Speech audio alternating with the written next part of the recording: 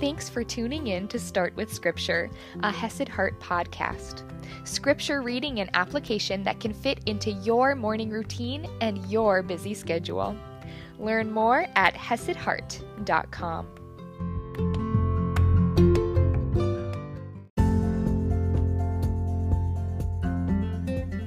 Good morning, my friends, and happy Wednesday. I really hope the tool yesterday was useful for you, that when we panic and we're filled with anxiety or worry, that we can remember God's power and pray and invite Him into the situation. We saw His power over nature and the storm, and His power over the forces of evil. Today, we're going to see His power not only to cleanse, but also to call. Jumping right in, we're in Matthew chapter 9, starting at verse 1, reading from the ESV.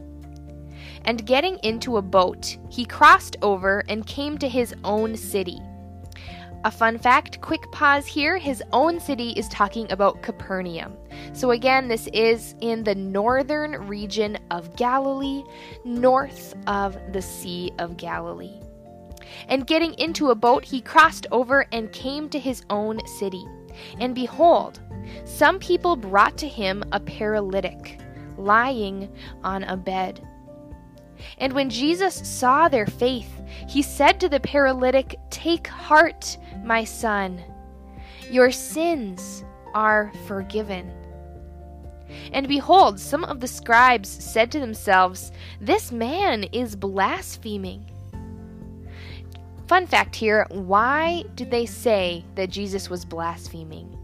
Because only God can forgive sin. And so, by Jesus claiming that his sin is forgiven, Jesus was claiming to be God. That is a big, epic statement that he is making. And behold, some of the scribes said to themselves, "This man is blaspheming." But Jesus said, knowing their thoughts, "Why do you think evil in your hearts? For which is easier to say, 'Your sins are forgiven,' or to say, 'Rise and walk'?" So a quick pause here. What does he mean by that? Which is easier to say? Well, the easier one to get away with is your sins are forgiven, because there is no external proof. There is no way to know yes or no his sins are forgiven. But if you say rise and walk, and the person doesn't stand up and his legs don't work, everyone knows you're wrong. That's why it looks easier to say your sins are forgiven, even though in reality that is the bigger issue. But when you say rise and walk, everyone knows instantly whether or not you are truthful and you are powerful. But Jesus, knowing their thoughts, said, "Why do you think evil in your hearts? For which is easier to say, 'Your sins are forgiven,' or to say, 'Rise and walk'? But that you may know that the Son of Man has authority on earth to forgive sins." He then said to the paralytic, "Rise, pick up your bed, and go home." And he rose and went home. When the crowd saw it, they were afraid, and they glorified God, who had given such authority to man. Here we see Jesus has the power to cleanse us and forgive us from our sin. A power that is one of the most important things to our Christian faith, that we are cleansed by the blood of Christ, even though we are imperfect.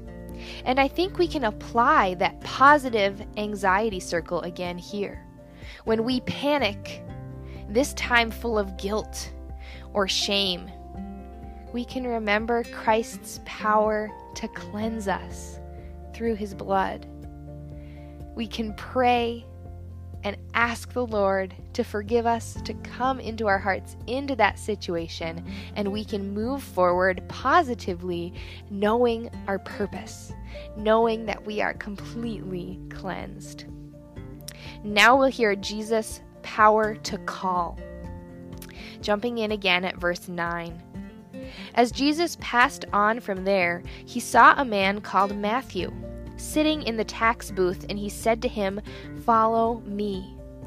And he rose and followed him.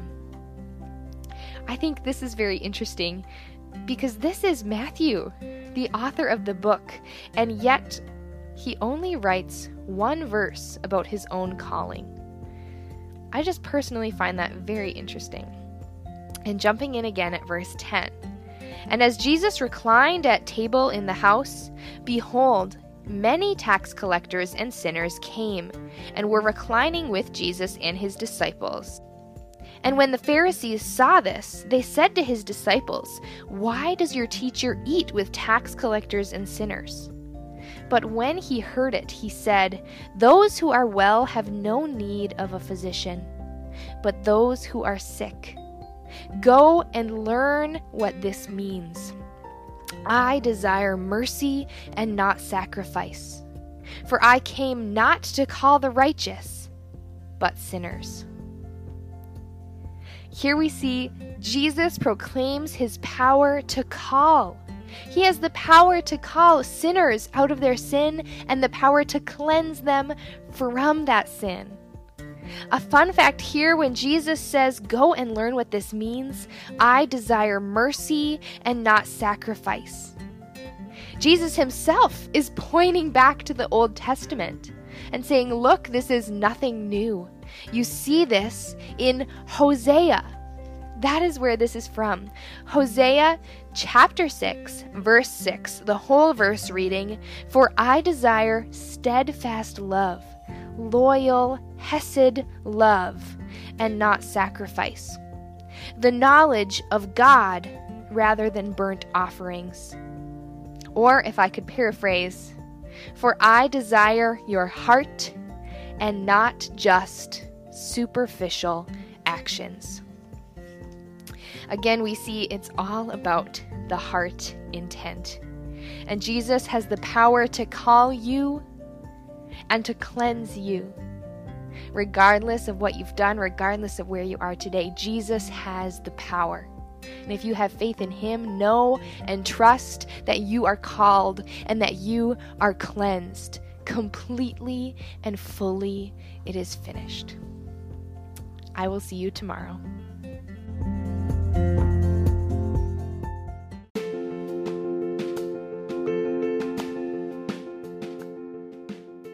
I am so proud of you for starting with Scripture. If you enjoy these free podcasts, please consider contributing to the ministry at Hesed Heart. You can do this through the Anchor app or by visiting hesedheart.com/give. You can also visit hesedheart.com for even more resources, including faith-based yoga and Bible-based meditations.